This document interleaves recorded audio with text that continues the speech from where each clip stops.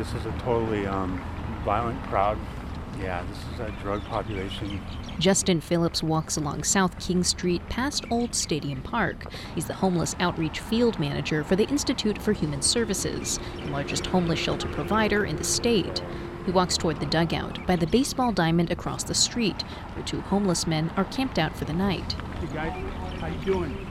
You got time for a brief survey real quick? Phillips sees different drugs depending on the neighborhood he's in. Crack cocaine in Chinatown, opiates at 4th Street Mall. Where we are today, Mo'iliili, meth is the drug of choice. You guys deal with a lot of meth addiction? Like, how bad is the meth problem? Meth is horrible out here. Yeah? Meth is... How do you know they're on meth? I mean... you can only guess. They don't sign up and say, hey, I'm on meth, but usually they're agitated. Sometimes there's a conspiracy going on. But it's not just the homeless that are hooked on crystal meth. Queens emergency room physician Dr. Daniel Chang says that belief is not only a cliche, it's also wrong. You have this spectrum. It's not just drug abusers. It's not just people who are homeless, who have nothing else to do, and all they're doing is looking for the next fix. It really isn't the case. In that sense, methamphetamine abuse is a different beast in that matter. And that's why I think it really has, in many ways, unfortunately, burrowed its way into kind of the fabric of our community a little bit for really concerning reasons. Chang believes Hawaii's ICE problem isn't going away anytime soon, and it fits well into the local culture.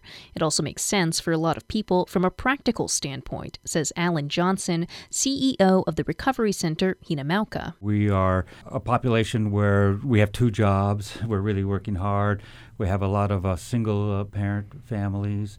It does give you energy, and it does help you. And some people are using meth. They're having an abuse problem, but they don't get to addiction, but they're using it at first to try to manage their lives, and it helps them. The use of crystal meth is appealing to populations that might surprise you, says Gary Yabuta. He heads the Hawaii High-Intensity Drug Trafficking Area, a law enforcement group funded through the White House. For some reason in Hawaii, because of our culture, meth is appealing.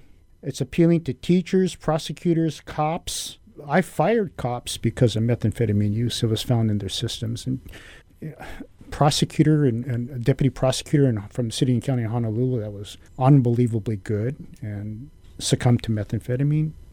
Teachers, counselors, the stories are everywhere. One story comes from Georgiana DaCosta, who was with Hawaii Meth Project for several years. At the height of her addiction, she was busted and locked up at OCCC while 5 months pregnant.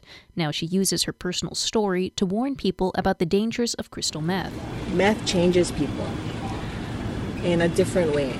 It really does destroy people, mind, body, and soul. And I mean that in the deepest depths of the person's being. And she says when it comes to destroying people's lives, there's no other drug like it. Molly Solomon for HPR News.